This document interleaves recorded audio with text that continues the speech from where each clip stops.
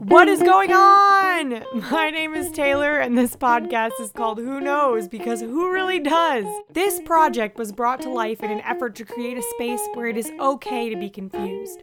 We all have questions, fears, and uncertainties that try to stop us from living. By talking to people with different perspectives, we can work to find the commonalities and differences that allow us to understand that not everyone has it all figured out, and that's okay. You get to create your own normal, because normal is bullshit.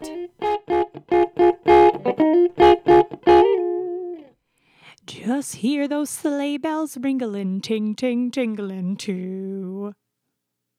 Hey, it's Christmas time, and Who Knows is here to bring you cheer. What's up, guys? This is the second episode of Who Knows. Here we are, back in action, and I'm really excited to bring you guys this episode. This episode deals with work-life balance, something that I know I have been struggling with for like a really long time, pretty much ever since I got really deep into working in theater. And I think this concept can be something that anyone in any field can struggle with. Just the idea of how to not get burnt out with working like crazy and making time for your personal life and other life commitments that might come up, but also making sure that your job is getting done and you're doing a great job with whatever your work is. So my guest is one of my professors, actually, from University of North Carolina School of the Arts, where I'm doing my graduate degree. His name is Jason Romney, and he teaches in the sound design program that I'm in. And he also works as a freelance designer here and there. But in the spirit of work-life balance, I will also mention that he is an amazing dad of 4 kids. So here is a conversation about work-life balance from the perspective of a seasoned professional and someone who's just breaking into their field of work.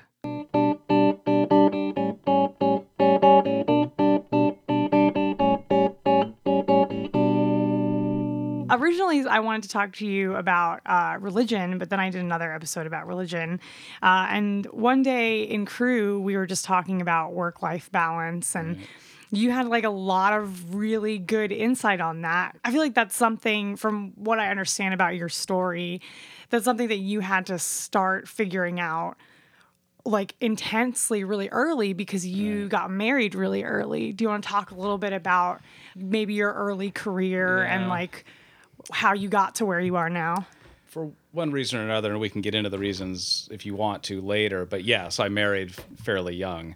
I was 21 when I got married, and it was only a year and a half or so later that I was a father. I was in college, like undergraduate schools at the time, and so that was pretty big kind of life events that dictate where you end up going in life. And, you always hear the stories about people who end up being parents when they're teenagers, and how that derails in a lot of ways what they end up doing with their life. And while that didn't happen to me, by the time I was married and had kids, I was more or less an adult at that point, albeit a young adult. Yeah. But I also kind of knew where I was heading. And so it wasn't a derailment at all. But it definitely influenced the decisions I made from there on out. And, trying to be a college student and have a family was challenging. And I didn't stop there. I mean, I ultimately decided to go to graduate school as well. Another 3 years after I finished my bachelor's degree, while I was married and had a child. And actually, by my third year of grad school is when we had our second child. So I was married with 2 kids not long before I graduated from my master's program. The direction that I took my career happened, and I made those decisions in large part because of the life circumstance that I now found myself in. Right. And I think that's true of anybody, right? I mean, anybody, regardless of what your circumstance is and whether that circumstance was by your own choice or not. I mean, you make decisions about your career based on that. Yeah. And I do feel like a lot of the times, especially now, people who have kids young, there's like a stigma about that being like, oh, that's going to completely ruin your entire life. Like there's no way that you can be successful at all if you have like this baggage. Like that's something that in my family, like my sisters had kids really young, I think 21 and 19. and they were not ready to have children. And so my entire life, my mom was like, do not have kids. Do like, if you never Right. have kids, great, but like, don't have kids too young. Yes, I can see how having children or being married could derail that. Right. Right. And could be seen as a burden and baggage and everything. Yeah. I But didn't- what is success to you? Well, that's it. Is I don't see it that way, right? Right. So for me, my family is the point, Mm-hmm. right? That is the reason Yeah. that I exist. I know we weren't, we had originally talked about discussing religion and things, but my religion is a part of that. I feel like your religious background sort of like maybe informed those decisions. For me, the purpose of my life has nothing to do with my career. Right. I mean, my career is just my job. And it's really nothing more than that to me. It happens to be a job I enjoy. Right. And I, find fulfillment in it Right. for sure. Yeah. But it's just my job. Right.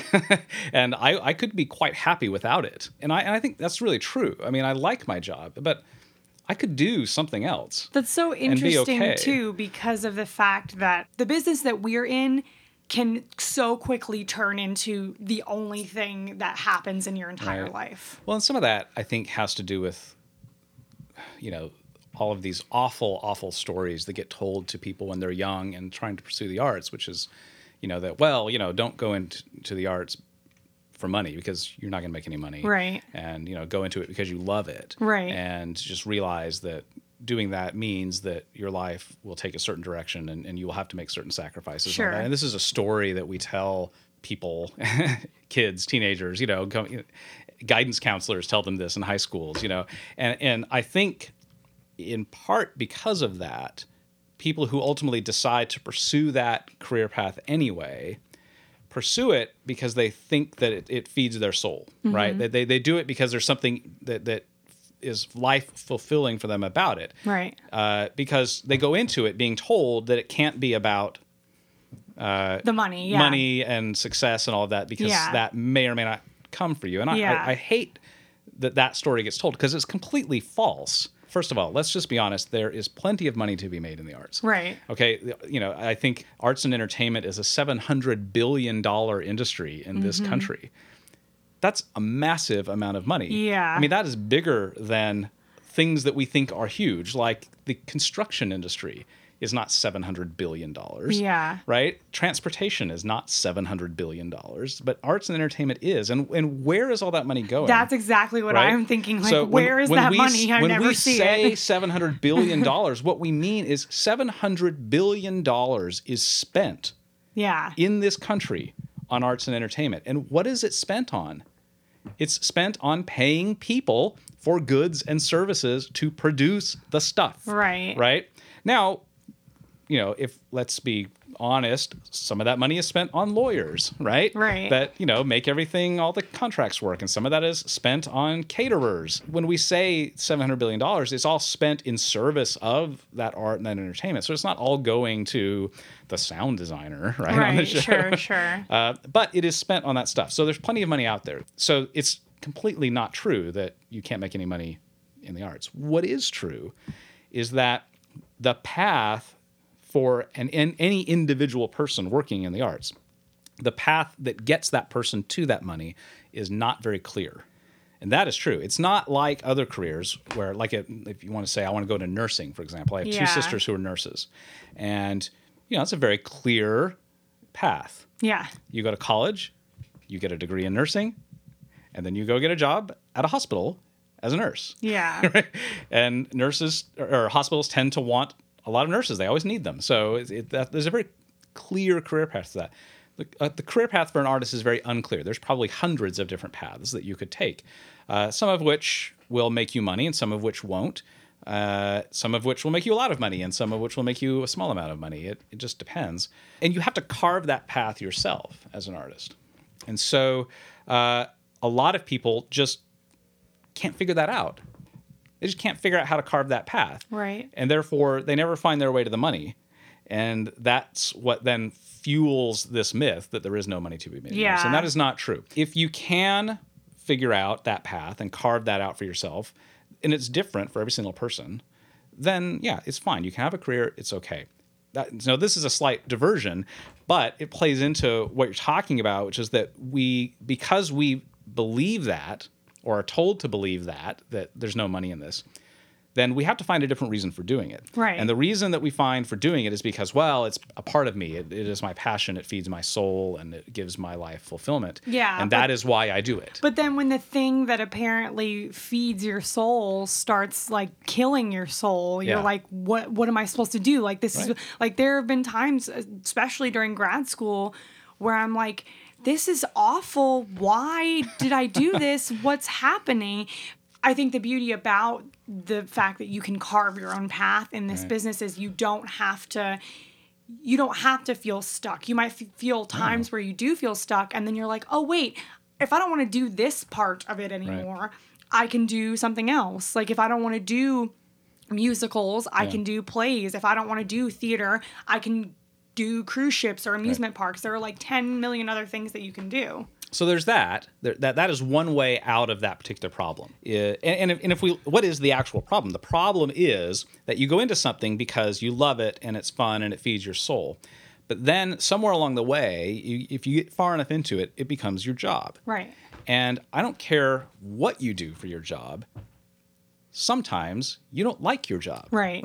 Yeah, true. So it doesn't matter what you do or how much you love it. There will be parts of it that you don't like. Yeah. That are not pleasant, that frustrate you and stress you out, and that you don't want to do those things.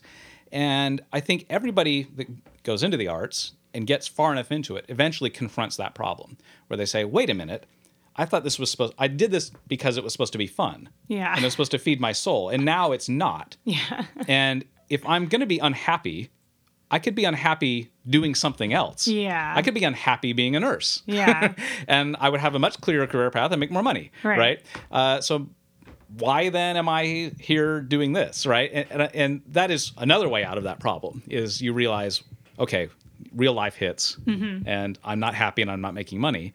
And I'd much rather be happy, still be unhappy, but making money, right? Yeah. And so I'd go do something else, right? Yeah. And so that's another way out of it. But other way is what you talked about, which is that, well, I just need to look at a different path. Yeah. Right? And the good news is there's lots. I have that same problem all the time, or that same conversation with myself all the time, where I realize, well, okay, maybe I'm not super happy about how this is working out at the moment, but if it ever gets really bad, I'll just go down this other road, and that's fine. Yeah. And then ultimately, from what you're saying, it sounds like at the end of the day, whatever is going on in your job is not what is your fulfillment in life, not and at all.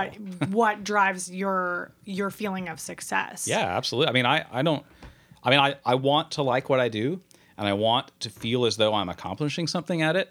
But my job is not what makes me happy. Yeah. I don't need that from my job. Mm-hmm. So when my job is hard and I don't like it, that's okay. I find something else. So, my job is, here's one of the rules I made for myself when I really got serious about doing this career. I said, you know what? My job will never be my social life. I got that a little bit from my grandfather. So I was sitting in a restaurant one time with my grandfather as I was finishing up college and getting ready to go to graduate school. And I said, well, I'm going to go work in theater and do this thing. And he said, okay, well, just don't get too close to the people. I'm still not entirely sure what he meant by that. At the time, I was thoroughly offended by that comment. Yeah. Because I thought, what do you mean? I love these people. That's part of the reason why I want to do this. I like hanging around these creative, artistic, and interesting people. And so I don't know if that was meant to be a derogatory statement about the kind of people that go into the arts. Maybe it was, maybe it wasn't. I don't know. He died before I could ever really ask him for clarification on that. Yeah. But the way I chose to interpret that statement was that the goals that I have for my life and what I will ultimately find fulfillment in and a feeling of success in is not going to be in the relationships I have with the people with whom I work.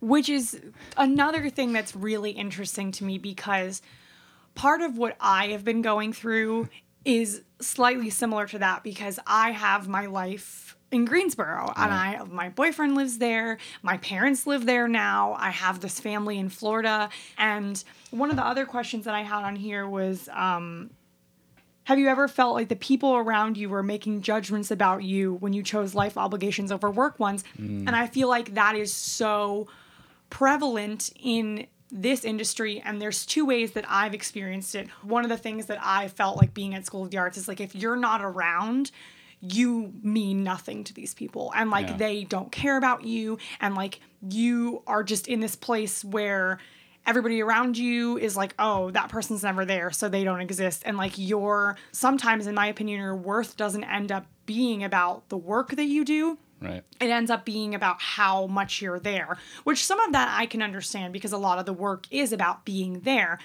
But at the same time, people don't understand that like I have a thing going on at home, and it becomes really stressful for me because of the second thing that I've always been told is that like, make sure that everybody likes you, because if they don't like you, that's how, like, you're not going to get jobs, because that's how you get your jobs, is if people like you. And so it becomes this big stress thing where I'm like, so do I just like pretend that these people in my family don't exist so I can like delve into these people in my career so I can make sure that I have money? Well, okay, so there's a lot to unpack there, but yeah, it's a lot. But I think here's let's start with the people have to like me part. Yeah. Because if you can separate this notion of my job from my social life, right, those are two separate things, then you realize that the people with whom I work do not have to be my friends. Right. Okay. I have other friends. I can count on maybe, one hand the number of people with whom I work who I would truly consider friends. Right. There are plenty of people I get along with quite well, and we work quite well together, but I wouldn't consider them friends. I'm not going to call them when I have a family life crisis. Right. So if you can first make that separation, that my friends and the people with whom I work are not the same people, then you realize that, okay, that means I have a different kind of relationship with the people with whom I work. I like to sort of throw it back onto myself and say, well, what is my feeling about the people with whom I work? What makes me want to work with them or not want to work with them? It's not necessarily because I like them. Right. There are plenty of people who I am more than happy to work with every day that I don't necessarily like. Yeah, right? Yeah. So there's other reasons why I want to work with them. I want to work with them because they're smart, or I want to work with them because they make my work easier. Right. Or, there's lots of other reasons why you would want to work with somebody. And I think the comment of well, people have to like you because that's how you get work, I think that's maybe not the best way to state that. I think the best way to state that is you want to be the kind of person that other people want to work with. Mm-hmm. That is not the same thing as them liking you. That's true. Yeah, that's very true. And when we get into like, what does it really mean to have a work-life balance? Well, I think there's two fallacies or misconceptions that a lot of people have about that. One is that to have a true work-life balance, that means that I get to spend as much time as I want to or feel like I need to at home in my non-work life. Mm-hmm. And I don't think that's true. Yeah, I don't think so either. But there are other people who also think that a work-life balance means I spend just as much time and energy on my job as I do on the other parts of my life, that those are the same. And I don't think that's true either. Because ultimately, when we talk about balance, you're just talking about things leveling out. And there's more than one way to level something out. If you think about the seesaw, right? Yeah. Yes, if the fulcrum of that thing is in the middle, then yes, you have to put the same amount of weight on both ends. But there's another way to balance that. And you could have a different weight on each end of that thing if you just move the fulcrum, right? Yeah. And so if you think about, all right, what does it actually take? How much energy and resources does it take out of me to maintain the side of this that I am unwilling to compromise on? So in my case, that's my family. So the side of my life for which I am unwilling to compromise is that. So that's my static. And then I say, all right, how much do I need to invest into my career in order to keep this other side of my life afloat? Mm-hmm. And one way of doing that is to have that fulcrum in the middle, right? So I invest just the right amount of energy and the same amount of energy into that as I do my personal life, and then they balance out. But the other thing is I could just move that fulcrum. And one way of moving that fulcrum for me is that I got married. Mm-hmm. And maybe some people could interpret this as me being patriarchal or chauvinist or whatever, but my wife is my partner. Mm-hmm. And we have a partnership, and we have an agreement that we are going to raise this family, and we know what that means, and we know what we want to accomplish by that, and we know that we cannot accomplish that with both of us working in a job outside the home all the time. It's not possible for us to achieve that. So one of us has to carry a significant piece of that load of teaching and raising and caring for our children. There have been times when I have taken part of that role, and there have been times when my wife has. And right now, my wife is.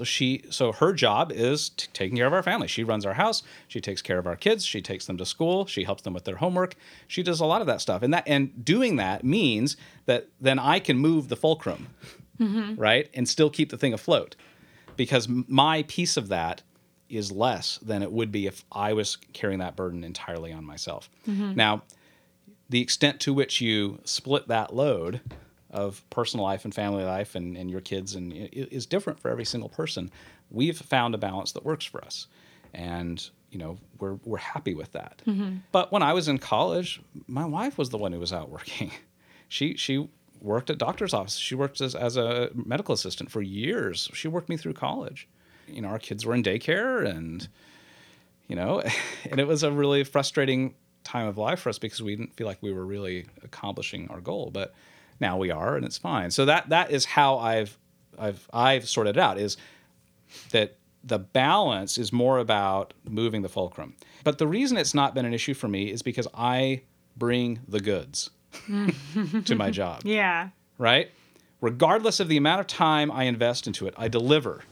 Yeah. And I make sure that I'm very clear with the people with whom I work, that we have very clear expectations about what I am going to deliver. And I make sure I deliver that. And I rely on, my bosses, if you will, or supervisors or whomever. I make sure that we have an agreement that I decide how I make it happen. Yeah. And as long as I'm making it happen, then they don't need to worry about what I'm doing when I'm not here. Yeah. So when you start getting in trouble with work-life balance, and when you start getting that situation where people judge you because of your choices, is when you're not bringing the goods. Right. Right.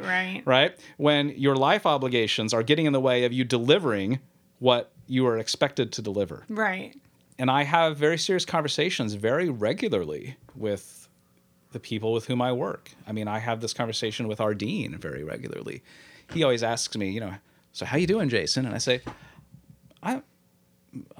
don't feel like I'm doing really well. And he said, what do you mean? I said, well, I'm not really sure I'm delivering. I think I'm to a point right now professionally where I probably have too much to do. Yeah. And I'm not really delivering. And he said, no, you're doing great.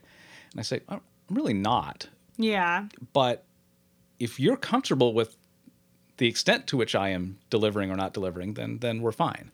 I'll keep doing what I'm doing. If you're not comfortable with it, then we need to talk because, Yeah, and that could also bring us to another one of the questions of what is failure to you. Would you deem that as like you're kind of feel like you're failing a little bit, like you're failing other people or you're failing yourself? Like, and which one of those things matters more, is like if you personally feel failure or if somebody else is determining that you're failing? Well, if someone else is determining that you're failing, but you don't, then obviously you have a problem of expectations. Yeah.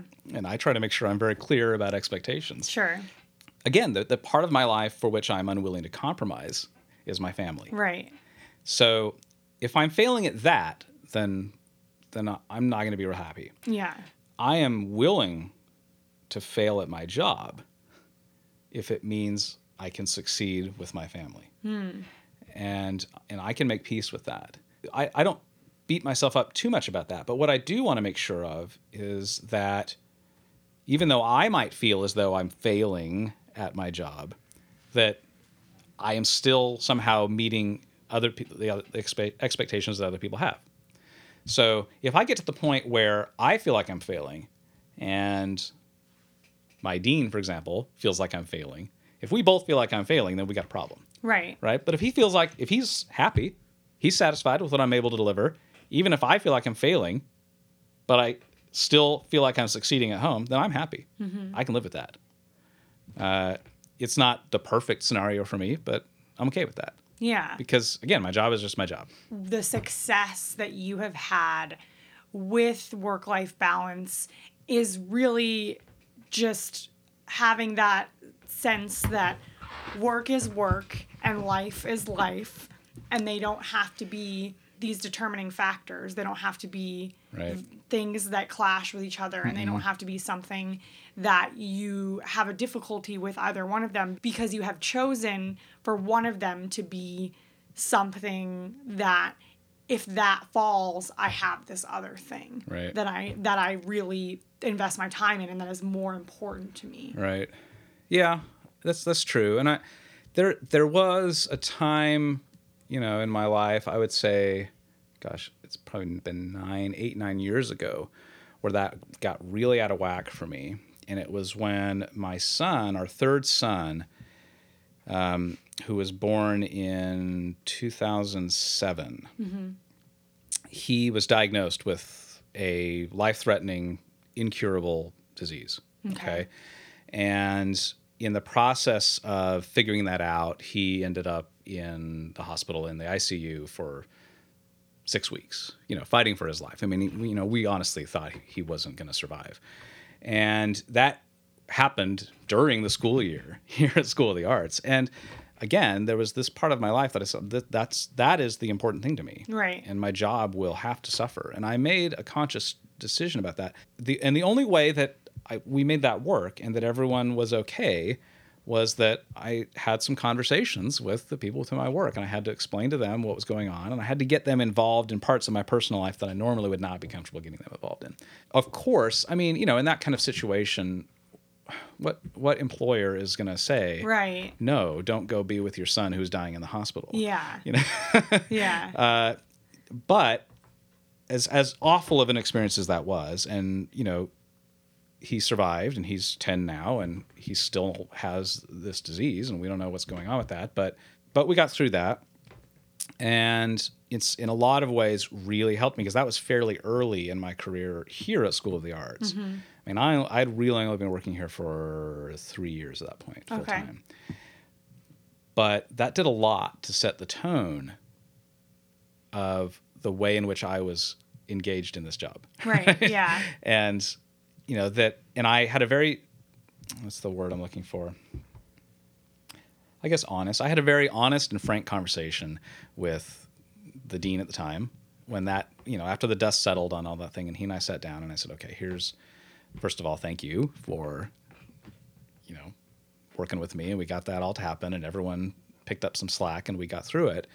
And thank you for that. And I don't anticipate this. Obviously, that can't be business as usual. I can't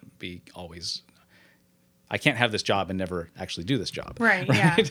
So I'm going to make sure that I can do this. I said, and I appreciate you, working with me in the meantime. I said, however, just know that because you did that for me, I now feel a very strong sense of loyalty towards this place. Yeah.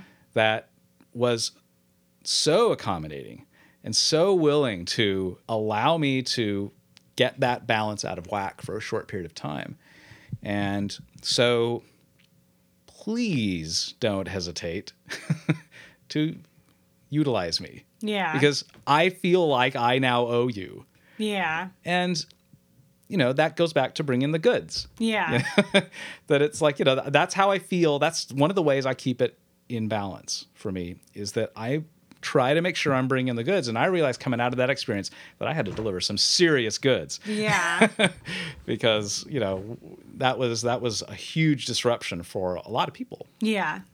For my students, for the other people who teach, for, everybody. So what does success mean to you?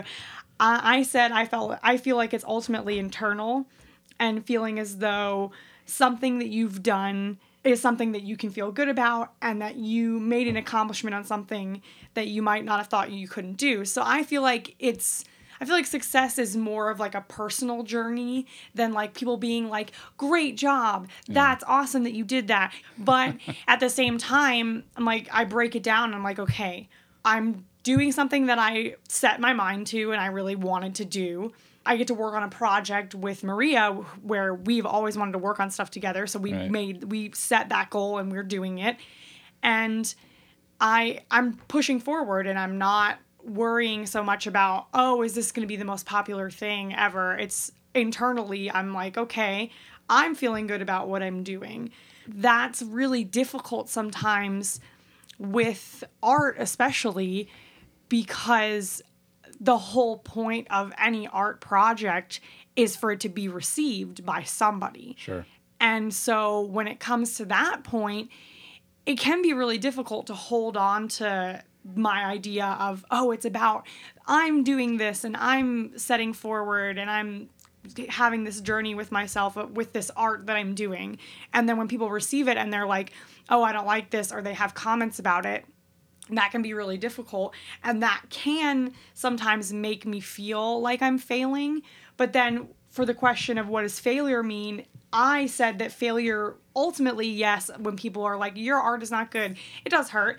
But real failure would be not doing it at all. The work-life balance idea for me has always been being able to invest as much time as I can into my work and also be able to have times where I can completely forget about that and be with my family. But I feel like a lot of times especially in theater, and I experienced this a lot at my last job that I was working before I came here, that anytime I was gone, I'm getting calls, I'm getting text messages, and it just completely throws off any sense of separation when, and Maria and I talk about this a lot, where theater has a way of it's like a virus. It tries to encroach on every single part of your existence. And then I feel like I'm drowning. Like I have this thing that like, yes, I love and I want to be successful at, but I want to get away from it sometimes and I want to do other things. I think, that can happen. And I've certainly had times in my life where I felt like that's happening, but I've realized that that I am the one who decides whether or not that happens. Right. I am the one who decides whether this consumes me. And I learned very quickly that in most cases, I hold most of the cards in the relationship between me and my employer. Do you feel like that's because you have, like you said, like you have the goods, like you have something that they need for you to do? What it boils down to for me is that I am willing to walk away. I really am. As unpleasant and as uncomfortable and as disruptive as that might be, I am willing to do it if this situation does not work for me. Mm-hmm. I will find a situation that does. And so I try to be very clear with, theaters that I choose to collaborate with, the university here, all the other things I do with my career. I try to be very clear with all these people that this has to make sense to me. Mm-hmm. And if it doesn't, I will find something that will. And it's never gotten that far. Mm-hmm. But I've definitely had a couple situations where I've had to have conversations where I've said, things are feeling a little out of whack. And if there's a way for us to change that here, then that's great. If not, I will be compelled to have to start thinking about other options. Right. And, if that can be a very dramatic kind of conversation. It can be very simple. I mean, in some cases, for example, I have chosen very consciously to try to engage in freelance work that is within driving distance of my house. Right. In large part because of what I'm trying to accomplish with my family. I could very easily travel the world doing what I do. Right. And, I turn down opportunities sometimes, because it's like, I just don't really want to be gone that long. And so when I'm off doing something, I work down in Charlotte a lot, and I have conversations with them all the time where I say, it's very important to me that I go home every night. It's a big reason why I am choosing to work down here. Right. However, it does not make sense for me to go home every night if there are less than 12 hours between when I walk out of the door and when I walk back in. Yeah. If there's less than 12 hours between when I leave this theater and when I come back, it doesn't make sense for me to go home. Yeah. So the first thing I ask them to do is, can you just try to make sure that there's at least 12 hours between when I have to walk out and when I come back in? And usually they say, yeah, of course, because to them, that saves them money. Yeah. Right? Because the alternative is they have to put me up in a hotel somewhere. Yeah. And they don't want to do that because that costs them money. Right. And so they're usually very accommodating when I put it that way. But then there are times when they say, we just really can't. This is just the way the schedule's got to be. And I say, okay, well, then that night I'll stay. And you got to put me somewhere. Mm-hmm. And they will. Right? And that is not an adversarial conversation. That is just a conversation about the harsh realities of the situation we're in. Yeah, I mean, that's really awesome that you are able to have that conversation and it be fine. Yeah. Because ultimately, in my opinion, that's not like an insane request. No. Like if the theater as a whole, if you're putting on this show and you want this kind of work and you want this kind of product, this is what you have to give in order for it to happen. And I feel like that's really awesome that they're willing to do that. Well, because I bring the goods. Yeah. Now, if I was, not bringing the goods and telling them they have to accommodate their schedule around me, I wouldn't get anywhere. Yeah. Right? But I bring the goods, and they realize that, okay, we value that.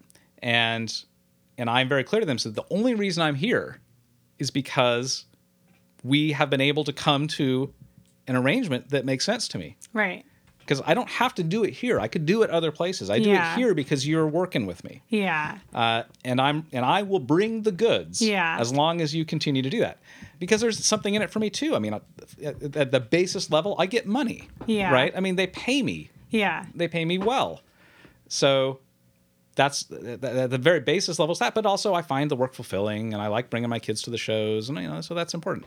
We have kind of it may not have ever been explicitly stated, but it is at least implied that as long as we can continue to make this work, I will continue to do this. Yeah. But the second it starts not working, I'll just go somewhere else. Yeah. And a smart employer realizes that. They realize that it's more disruptive for me to replace somebody than it is for me to accommodate them.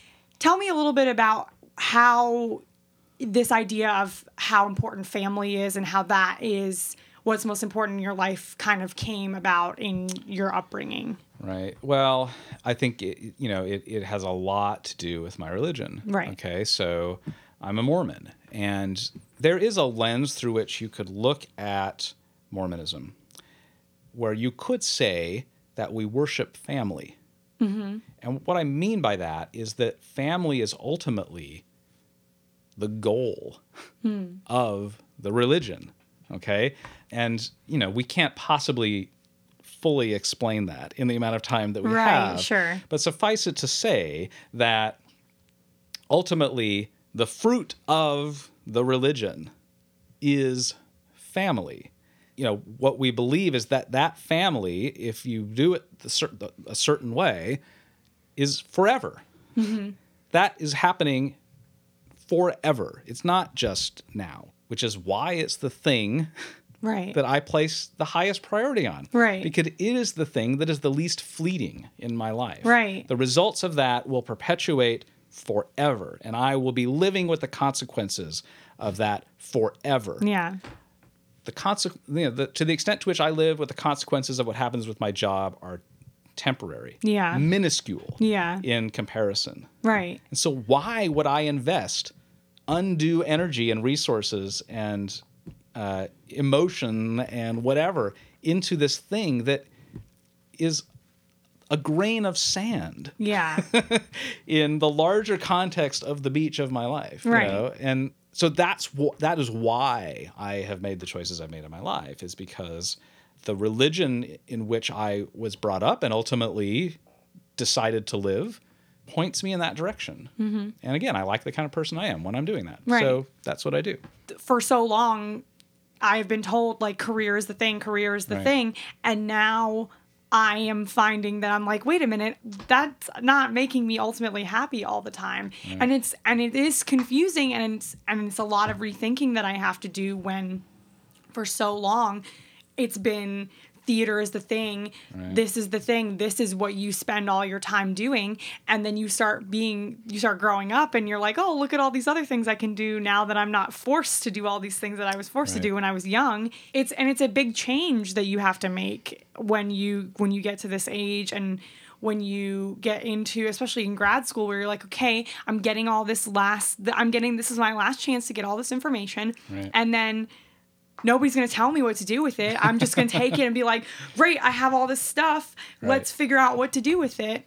Family is important, Right. but everyone in my family is like especially in my immediate family, like my mom and my dad are like, career. We're doing career. Like they always pushed career on me, which I still find really important. Yeah. But I think that now more than ever, while yes, I'd like to have money, the idea of doing things that can make me money, but are also fulfilling and are making a difference and are important in that way is more important. Like doing children's theater, I think is really important, because like I don't have kids, but like these are some other people's kids that I can be like, I worked on that thing that maybe it made a difference in their life. And so kind of I find myself pushing in that direction. Right. I will not, be so bold as to say the choices that I've made with my life will make everyone happy if they make the same choices. Right. I don't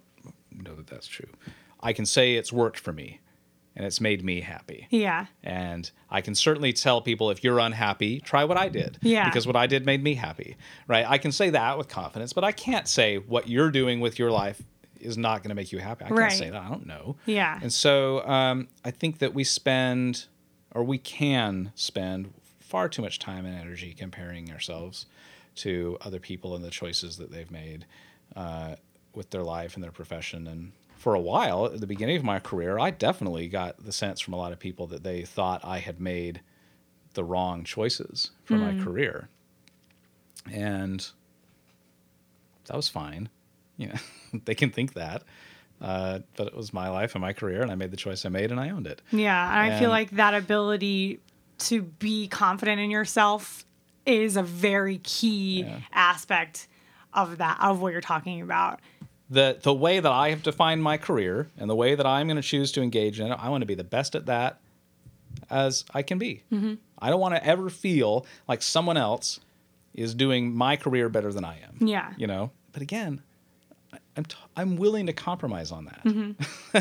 Yeah. As much as I want that, and I will work hard to achieve that, I will not work hard to achieve that at the expense of things for which I care more about. Right. So, and I think that is ultimately why I am able to achieve the balance in life that I have been able to achieve. I'm not saying my life is perfectly in balance. It's not. But I'm satisfied for the most part with the balance I'm able to achieve. But within that balance, I want to be good. Mm-hmm. I want to be good at what I do. I want to be really good at what I do. That's important to me.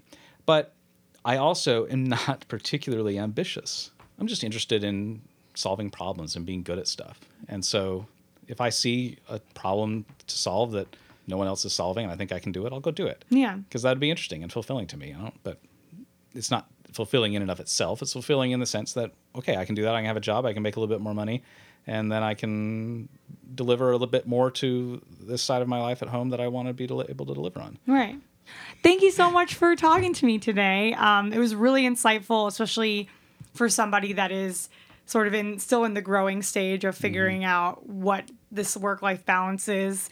This is just feels good to know that it is achievable somewhere out there. So I really appreciate you talking to me today. Well, I do want to challenge the notion that I have achieved it. I'm not sure that I have achieved it, but maybe I'm a little bit further along than you are. Yeah. But I'm still working on it too. Yeah. It's a work in progress.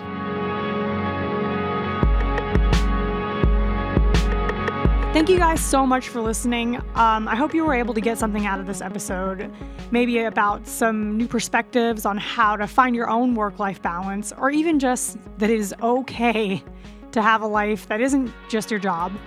And of course, I want to thank Jason for coming onto the show and having this conversation. So I also just want to say, like I said in the beginning, we are back in action. We'll be having episodes coming out every 2 weeks as best we can. And I cannot thank you all enough for sticking with us. I know there was a hiatus there for a little bit, but we're back and we plan to keep it that way. For those of you that are here, tell your friends about us. You can find more episodes of Who Knows on SoundCloud and Apple Podcasts. That's the podcast app. This podcast is hosted and produced by me, Taylor Dankovich, edited and co-produced by Maria Wertel. Our music this week is by Colin Nance and Chris Williams. And if you want to get in contact with us, you can send an email to podcastwhoknows@gmail.com. We would love to hear from you. We are always taking suggestions about things to talk about on the show. We want to talk about everything, so let us know what you want to hear about.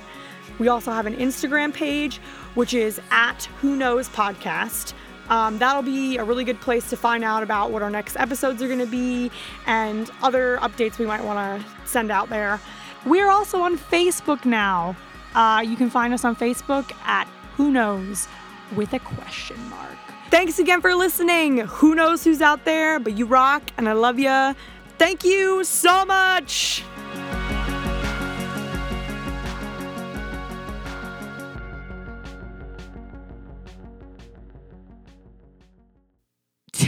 I'm just laughing at myself right now, thinking about how I sang that song.